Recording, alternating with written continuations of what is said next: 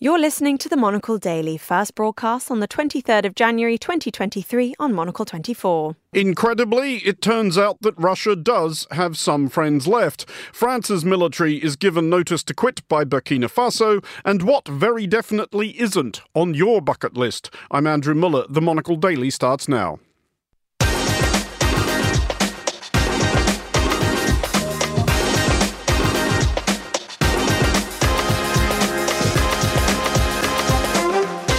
Hello and welcome to the Monocle Daily, coming to you from our studios here at Midori House in London. I'm Andrew Muller. My guests Rachel Cunliffe and Deepo Faloyan will discuss all the day's big stories. Plus, we'll hear from someone who once tried to export the Muppets to Russia. Stay tuned, all that and more coming up right here on the Monocle Daily.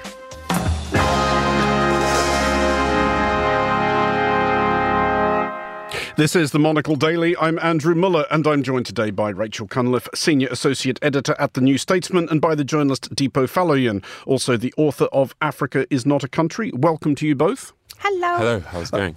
Very well, thank you. I think you're the first guest that's ever troubled to ask me how I'm doing. That's just how I roll. Wow, what a lovely moment. That's only taken 10 years. Thank you. Thank you. And on your first show as well, your first time on the Daily at least, given that, it would seem only fitting that we allow you a few seconds to lavishly plug your book, Africa is Not a Country. Yes, well, Africa is Not a Country is a portrait of modern Africa that pushes back against harmful stereotypes to tell a more comprehensive story of the past and present and future of the continent. For a lot of people, when they think about Africa, they only think about poverty and safari and nothing much else apart from that. So the book hopefully paints a far broader picture of that. Do I glean from the title that your contention is that this vast continent of dozens of countries, hundreds of ethnic groups, millions of languages and hundreds of millions of people does not actually necessarily think with one mind about literally every subject? It's incredible, isn't it? It's an astonishing proposition. Unbelievable amount of diversity in this one place, and you know, it feels like I'm presenting some kind of strange magic trick. But no, it really is a wonderfully diverse region that, you know, I would certainly love for people to have a far better knowledge of. And Rachel, I believe you have a story coming up in the New Statesman which is very, very much germane to an item we will be getting to later in the show. I do. It's on Tory sleaze. Not very much of that about, is there? It almost seems like a throwback to the 90s. I'm old enough to remember Tory sleaze 1.0. I don't know which 0.0 we're up to now. Too many to count, but I think it's a very similar thing happening, which is that when you get governments that are exhausted and people are exhausted and there are too many people who have been in too many versions of that government and resigned for all kinds of reasons, these things just come out and there is no stopping the snowball effect. And I feel like that's where we are. The integrity that was promised doesn't seem to be emerging in quite the way that was planned. Well, more on that and other things besides from our panel shortly, but first to the United States. This past weekend's mass shooting in Monterey Park near Los Angeles was not America's first or indeed the most recent mass shooting of 2023. Depending on how one measures these things, there have been already nearly 40. But it was the worst so far this year, 10 shot dead in a dance hall by an elderly assailant who later killed himself. A short time ago, I spoke to Chris Lord, Monocle's US editor, who is in Los Angeles. I began by asking Chris what we have learned about the gunman. It's an interesting case, this, Andrew. Hu Can Tran, who's 72, has been identified as the main suspect here. SWAT teams enclosed in around the van that he had escaped from the scene in, and he was subsequently found dead with a gunshot wound, presumed self-inflicted, inside this van. Now, what we do know about this man is that he has been a patron of this dance studio that he initially opened fire in, which means that there is some history between him and the people who go here. There have been suggestions from one of his ex-wives that there's some sort of personal grievance between him and these people who ran this studio. And then also we do know that he is an immigrant from China, so he wasn't born in America. What the subject of his grievance is as yet unknown. But we do know that after he left the initial shooting, he then travelled just a little bit down the road to another dance studio and also tried to open fire with this semi-automatic pistol that he had. It's a really shocking case, Andrew, that has really upset a lot of people in the Asian American community here in Los Angeles, given that this attack happened on the eve of the Lunar New Year, or Chinese New Year, as it's better known. I mean, that's a sobering detail there, Chris, that dreadful though this was, it could very easily have been a great deal worse. Yes, potentially. I mean, 10 people are dead here, 10 more are wounded. But I think that after he left that initial studio, he then went to a second studio, as I mentioned, and the gun was wrestled away from him by two patrons in that studio, to which point then Hu Cantran then fled and got in his van and drove off. That does show you that, he was intending probably to do another active shooter event right there in that second studio. It could have been much worse. I mean, the police did get there within 20 minutes to the first location, but I just think extraordinarily close call that this could have been multiple locations, that he did open fire. I think everybody here absolutely shocked in a very, in a part of the city that is otherwise a very peaceful place, not a place where a lot of violence is part of life there. I mean, it is a sobering and depressing thought, though, that such is America's problem with events of this nature, that it does now require a body count in double figures to really attract the attention of the media. Is the usual argument underway off the back of this one? People saying something must be done, other people saying nothing must be done, and basically nothing being done? I think, to your original point, I think that there's such a frequency of these events just in the last 6 months now that the conversation really it's worn itself out to have that conversation, because let's look at this situation. This was a semi-automatic pistol that Hu Cantran is believed to have used in this attack. Now, the pistol itself is not illegal here in California to hold. The only bit that's illegal is the extended magazine that he used, which essentially holds more bullets. Now, as we know, Andrew, one bullet can kill one person, and yet the conversation really at the moment is very much about the community that he hit, the timing of this happened, when this happened on Lunar New Year, rather than the debate around guns. I mean, just to put this in context for you, just last year alone, the number of active or mass shooting events in America, 648 in 2022, only slightly less than 692 in 2021. So these are extraordinary numbers. And yet, really, how much has the debate moved on in those 2 years of such high frequency of these kind of shootings? I mean, Illinois, just to give you one example outside of California, Illinois in the Midwest just banned essentially assault weapons. That law passed through its House. But actually now a judge has stepped in and said, well, actually, is this constitutional, and put a pause on that ban. So we again find that back and forth. Even last year, President Biden's administration tried to implement stricter controls, really strict controls, especially on assault weapons. And that, again, was it really, with what got through the House, was a watered-down version of it. It seems to be sometimes one step forward, 2 steps back, and a bit of a dance around that, really. They're getting to the core of the problem here, which is the availability of weapons, however this is framed. Given that a 72-year-old man with what we suspect might be a personal grievance against a dance studio feels that he can go and take a weapon in and open fire and kill 10 people with the potential to kill many more, is really sobering. But unfortunately, the conversation right now is still about, which is a good conversation, an important conversation to have about the community and the hurt that's feeling, but not really about those factors and that key variable, the accessibility of weapons in this country, that would really shift the dial on this. That was Chris Lord speaking to me earlier. Well, let's bring our panel in now, Deepo and Rachel, and we will start with the latest diplomatic outreach by Russia's Foreign Minister Sergei Lavrov. For obvious reasons, Lavrov's peregrinations have become somewhat circumscribed these last 11 months or so, but he has found at least one country willing to roll the red carpet in the direction of his aircraft, South Africa. Lavrov received a disconcertingly warm welcome from South African Foreign Minister Naledi Pandor as the pair looked forward to looming joint drills off South Africa involving the navies of South Africa, Russia and China. Last October, Monocle's Carlotta Rebello spoke to Ukraine's Foreign Minister Dmytro Kuleba about Russian influence in Africa. African countries are making the same mistake European countries had been making before the war began.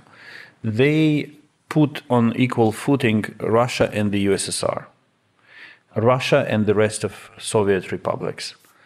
So, the war in Ukraine that started in 2014 was the first moment when the majority in Europe started actually ask itself a question.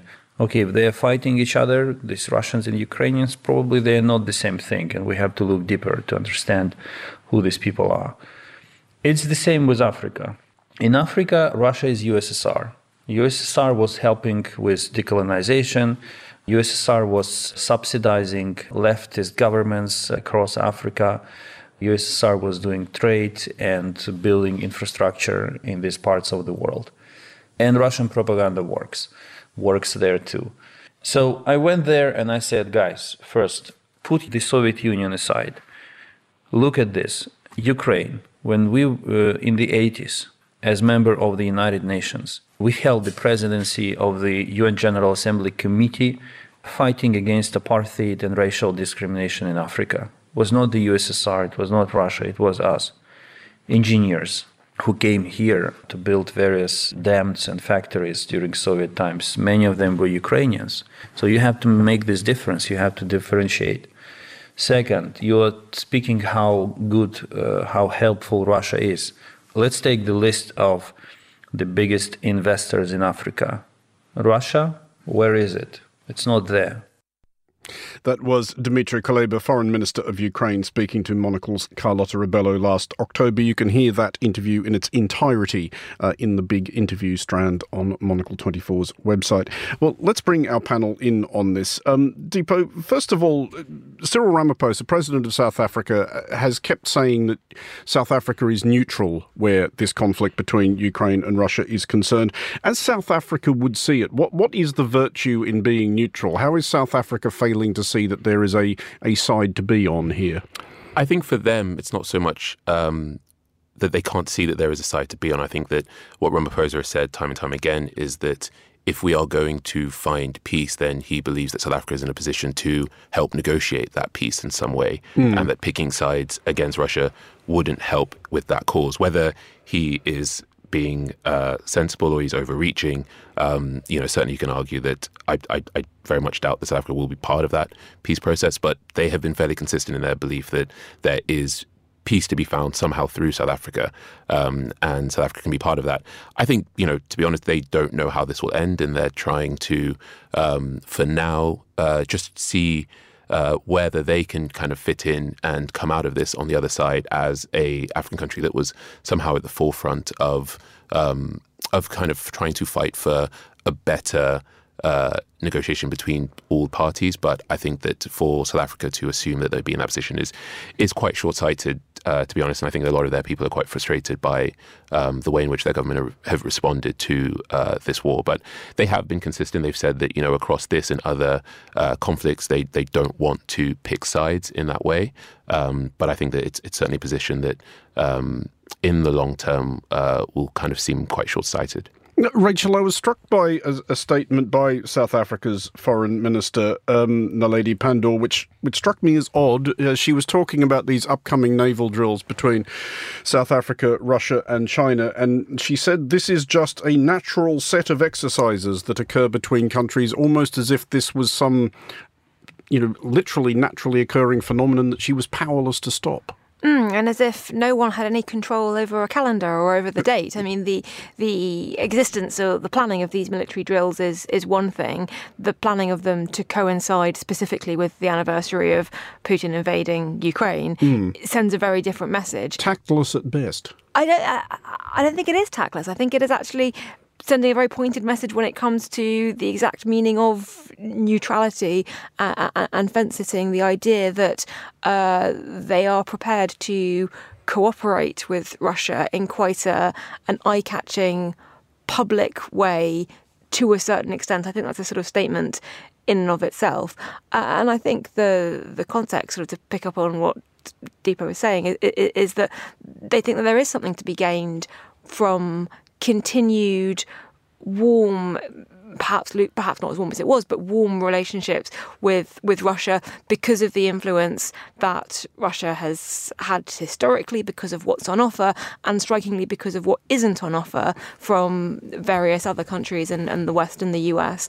It's a tactical piece of manoeuvring. Deepo, we were talking at the top about your book, which does make the point that Africa very much does not think with one mind about absolutely everything. But there is a trend, I think it's fair to say, across Africa taking an equivocal view of Russia's invasion of Ukraine. When the UN General Assembly condemned Russia last March, 17 African countries abstained, including South Africa. 8 more didn't turn up, and one, the admittedly weird case of Eritrea, actually voted with Russia. Where is that coming from? Is there an aspect of, as Dmytro Kuleba and others have suggested, of a certain hangover from the Cold War when the Soviet Union did encourage and arm and supply and train various liberation movements across the continent?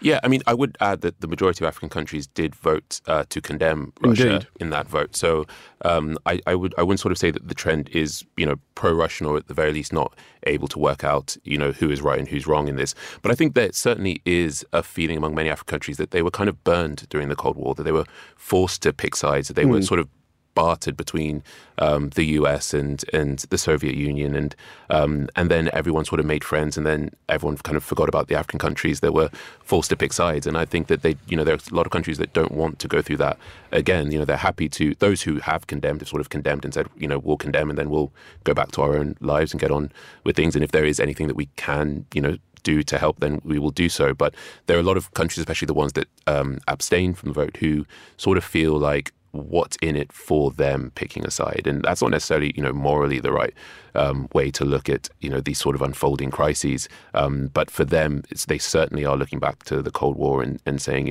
we picked sides at the time, and we're never in the discussions when peace is made and when new negotiations are formed. And a lot of African countries, to be honest, are also enjoying the power that they're getting. They're enjoying the fact that Lavrov is coming and Russia are coming and wooing them with promises. In the US, the Treasury Secretary has been to Africa recently. The Secretary of State Blinken has been on a tour of Africa recently. The White House put on this incredible sort of festival of a celebration of African countries recently, and Biden promised that in what essentially would be his second term, there would definitely be more of a focus on the continent, and African countries are enjoying this, and they have a sort of a leverage that they've never had before, or at least in the last few decades since independence. And I think you're seeing a lot of countries trying to use that leverage.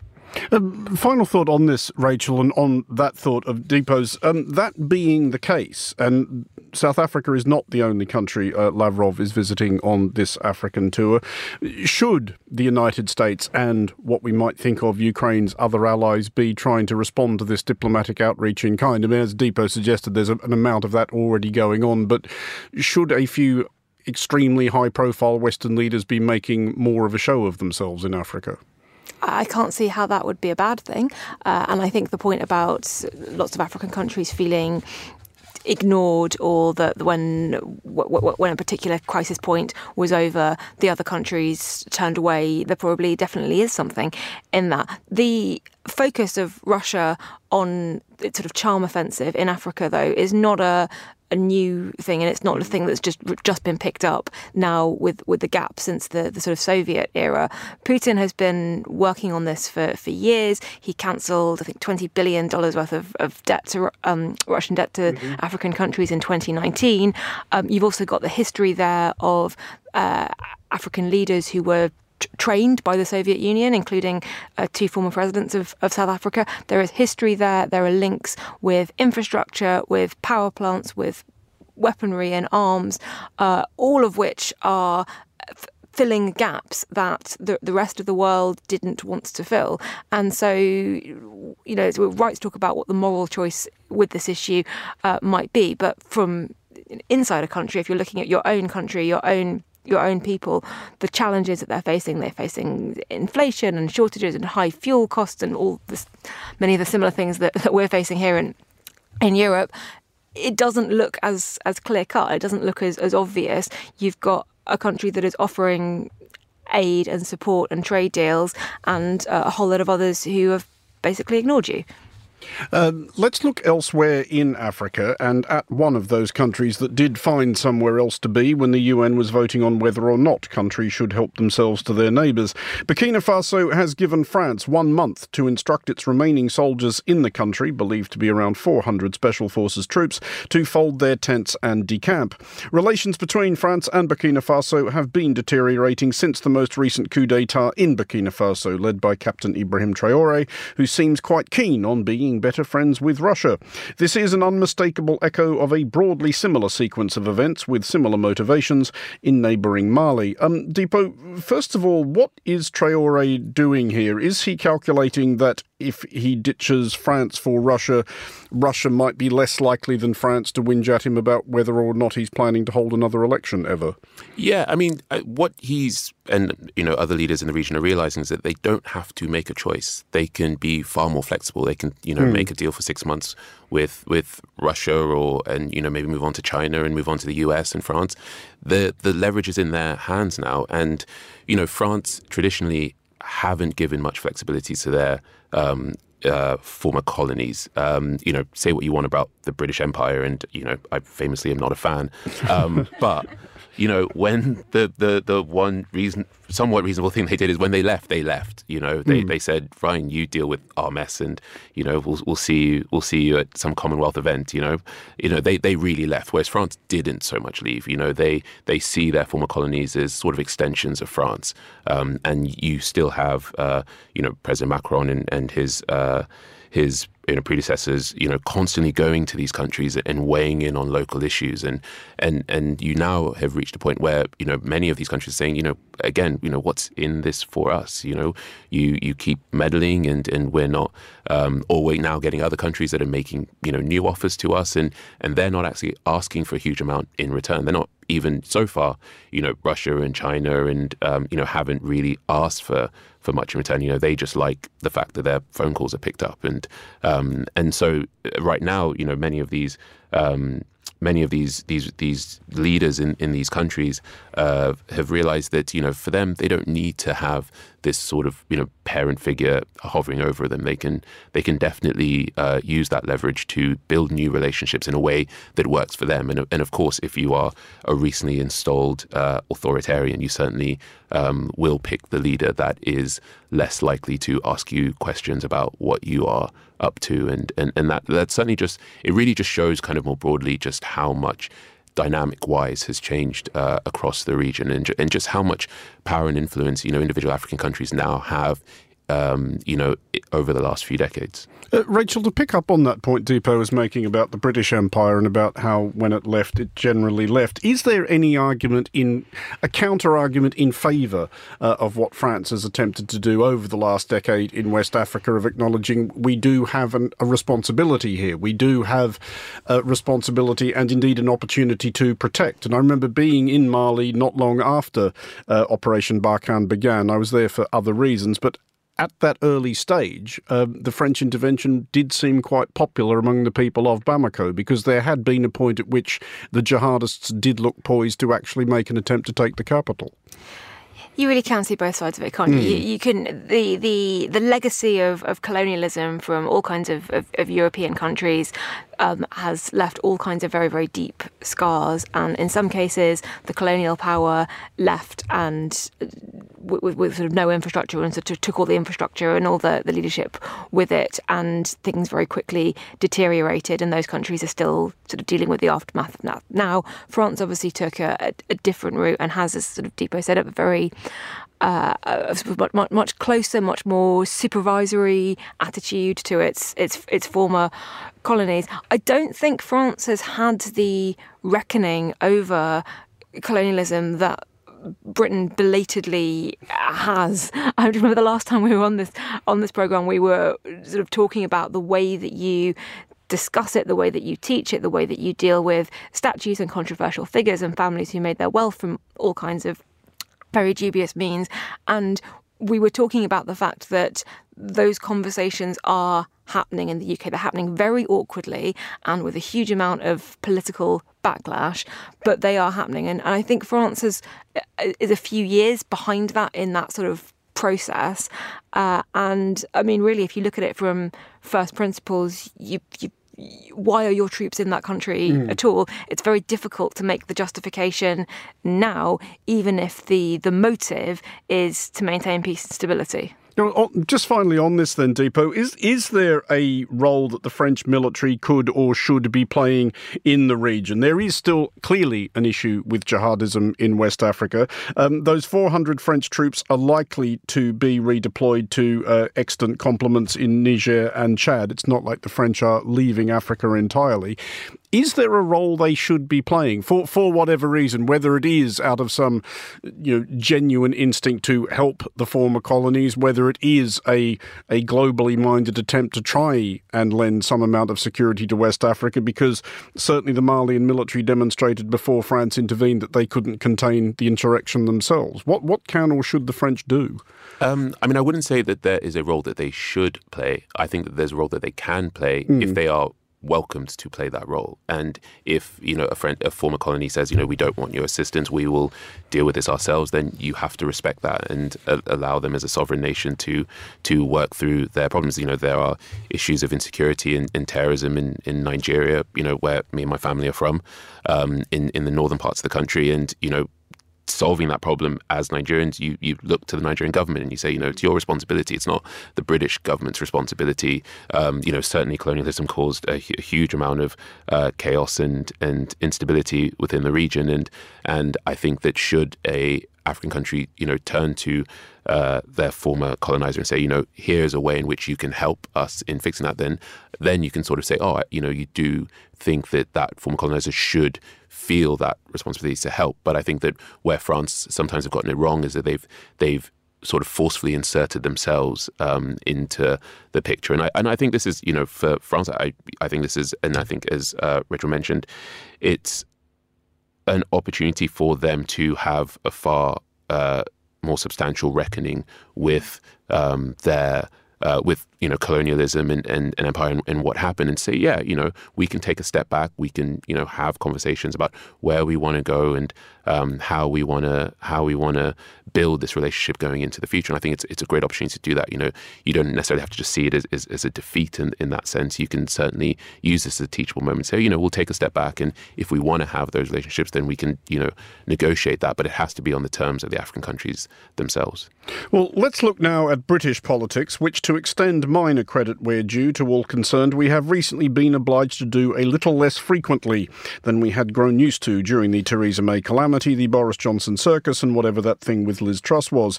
Nevertheless, Prime Minister, as of this broadcast, Rishi Sunak, has spent the day not enjoying answering questions about the tax affairs of Conservative Party Chairman Nadhim Zahawi, who was also one of a large number of Britons who had a go at being Chancellor in 2022.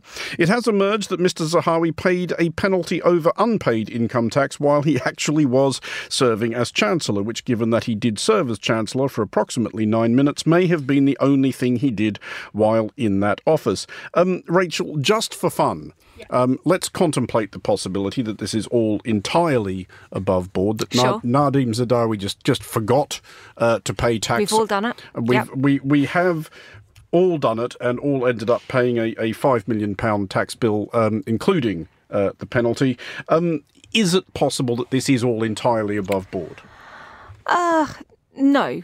And the reason that it's not possible is the way this came out, and the journalists who started raising questions about Nadhim Zahawi's tax affairs years ago, and particularly about a year ago, and the very, very aggressive legal letters that they got sent saying, if you dare ask these questions in public, even perfectly reasonable questions like, hang on, it looks like your shares went to your father and were held in a company in Gibraltar and you wouldn't have paid tax on them. Do you have an explanation for that?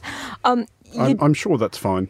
I'm sure it's fine too, but we don't know. What we do know is that very aggressive legal tactics, what's sort of called lawfare, stopping people asking questions, that does suggest that there is something to hide. And again, the timing of it, that this was all settled while he was Chancellor. I mean, imagine the meeting with the HMRC officials going to say, Mr Zahawi, we think you might have a tax bill. Yes, Mr Chancellor of the Exchequer. No, we'll see ourselves out.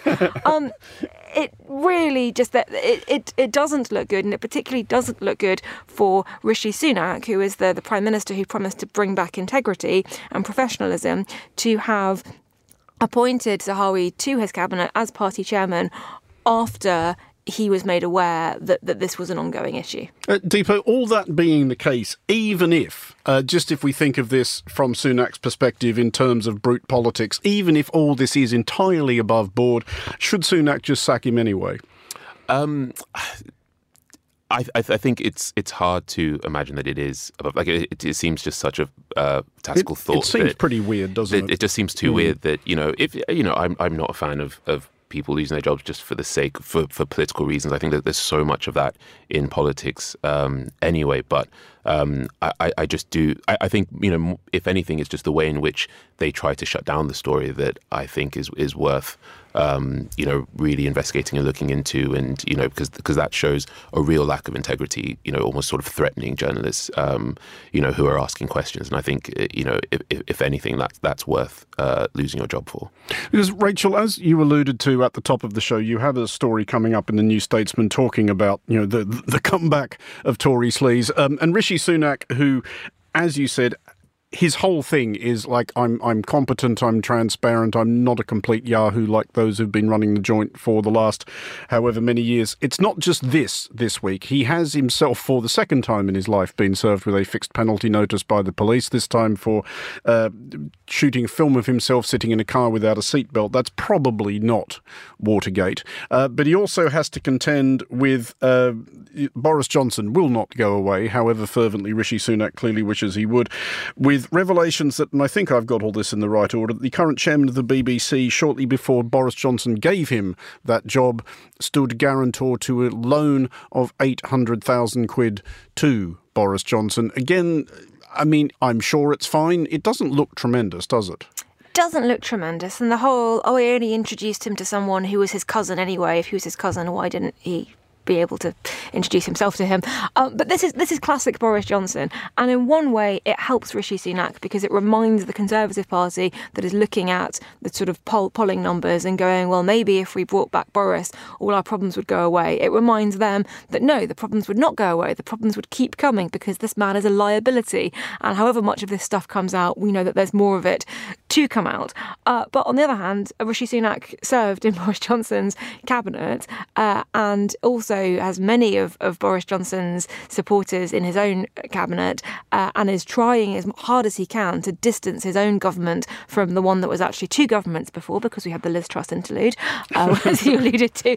But it's not working. The kind of Tory party rebrand, sensible Rishi, isn't working, and these scandals keep coming out, and they just keep drawing a very clear line from Rishi Sunak all the way back to the various Conservative prime ministers that have landed the UK in its current crisis. And he can't get away from it because he doesn't have the political skills to do so. You can tell he hasn't got the political skills to do so because whether we think that not wearing a seatbelt is a serious offence or not, if you're going to film a video of yourself and you're the prime minister, you wear the damn seatbelt, right? It's an unforced error. Right. It's just entirely avoidable. And Rishi Sunak does not have the political acumen to know that and to be able to just sense that this is a thing that he probably shouldn't do, probably shouldn't be videoed, literally breaking the law, even if it's a very minor offence. And so he definitely doesn't have the acumen to sort of dodge these scandals as they come up. Deepo, going back to what Rachel was saying just then, and also at the top of the show, that a big part of the problem that this government has is that it has been the government for just too long. It's exhausted, it's out of ideas, it's out of people, and everybody's sick of it. But if we assume that Rishi Sunak does not want to lose the next election, and that may be nearly 2 years away still, is there a way, should he acquire those political skills, that he can get on top of this? Is this fixable if you are Rishi Sunak?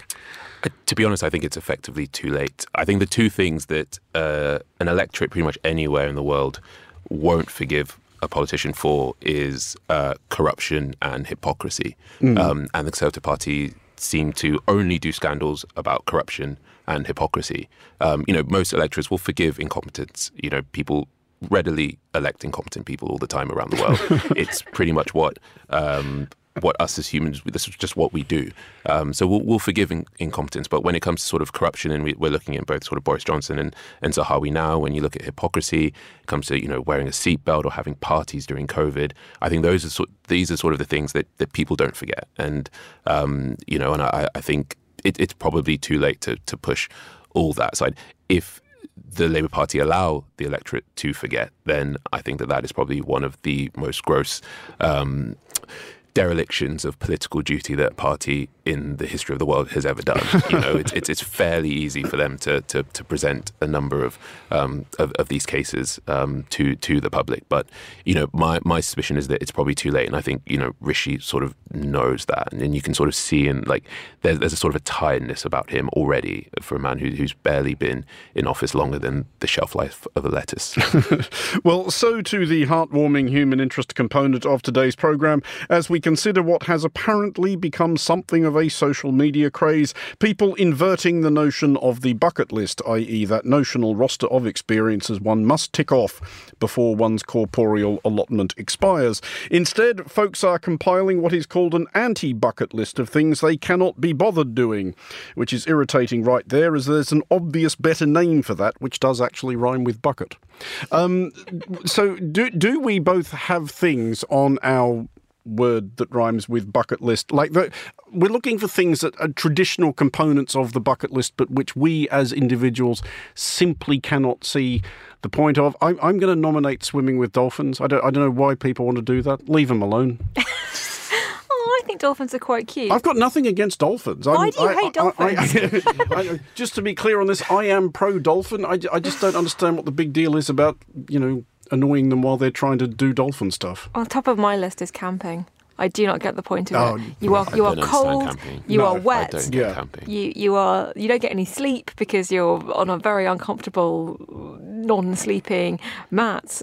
You can't escape from the people that you're with. You're utterly trapped with them. I do not get the point. I just always assume that people who've gone camping have somehow reached adulthood without ever having heard of hotels. It's truly bizarre. I just don't get it. The whole time I'm there, I'm like, why? Like we've evolved past this.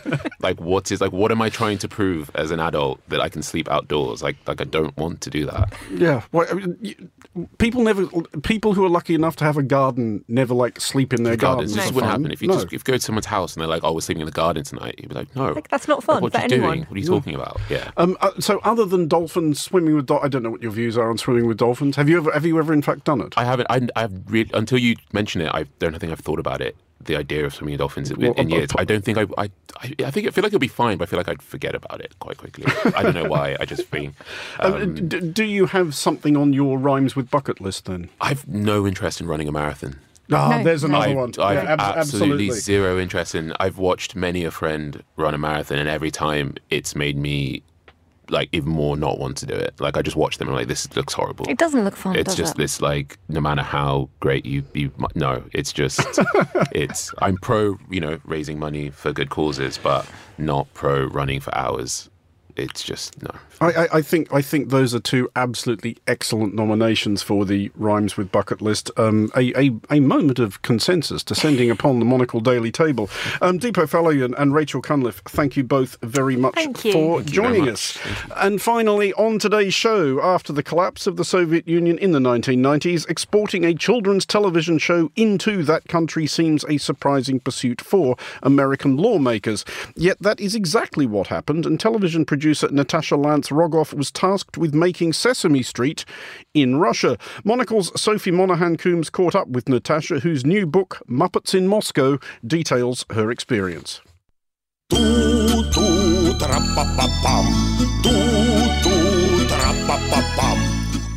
I was first approached by Sesame Workshop, then called the Children's Television Workshop, in 1992 at a screening of a documentary film that I had just completed called Russia for Sale, The Rough Road to Capitalism.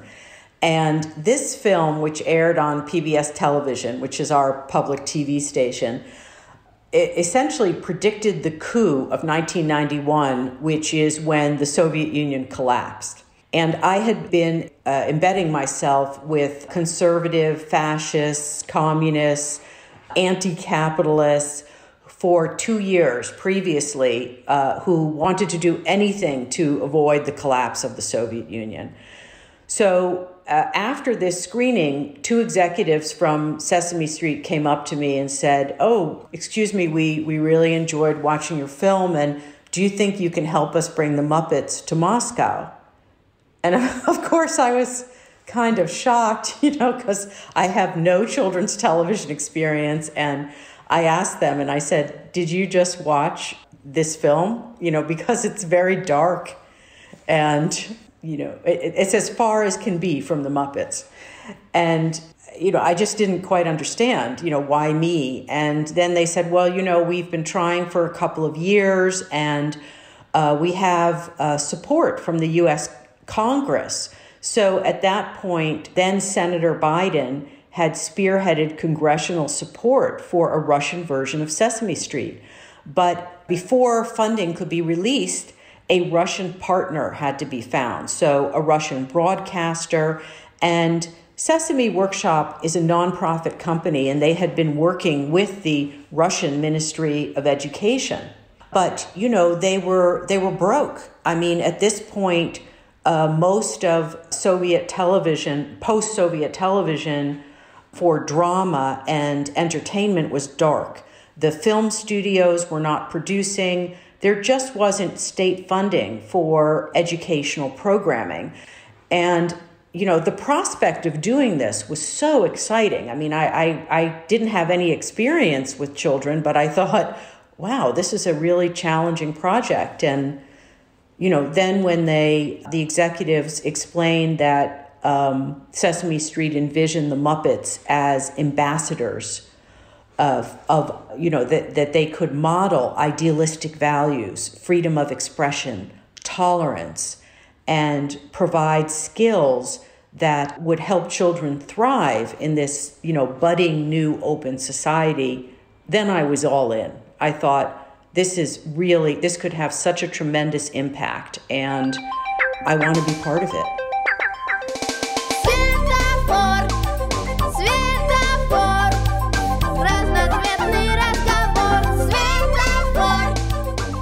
It's an incredible story, and as you said there, you kind of looked at it as such a challenge. And I think one thing that does really come across in the book is how many challenges had to be overcome with the production of this.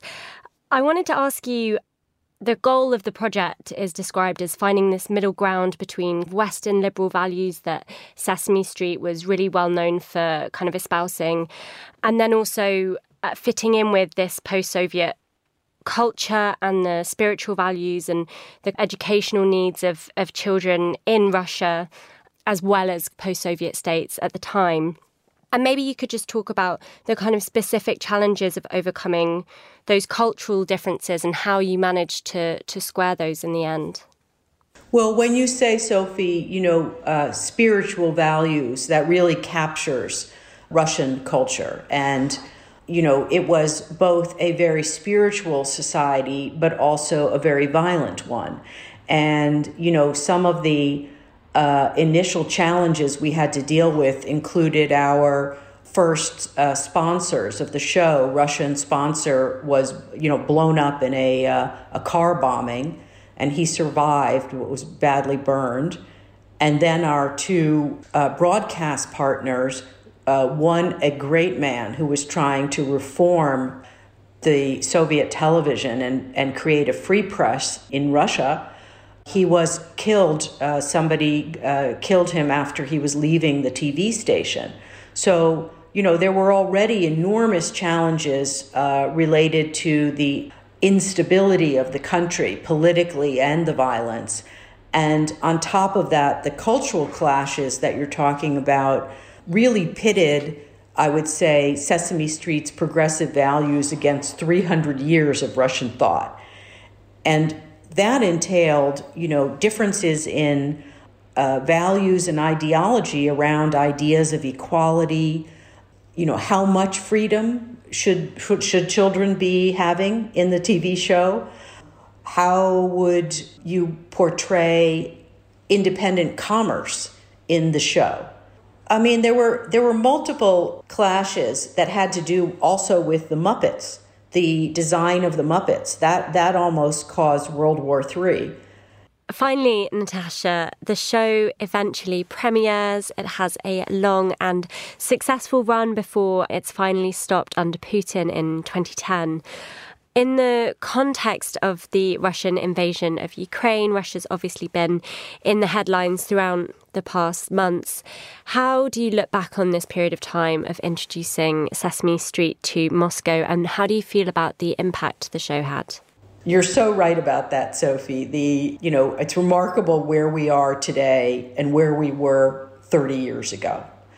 I was just thinking about how 30 years ago, we were training Russian and Ukrainian artists and puppeteers how to perform puppets at Sesame Street Studios in New York. And today, I just read that Ukrainian fighters are being trained in America how to operate Abrams tanks.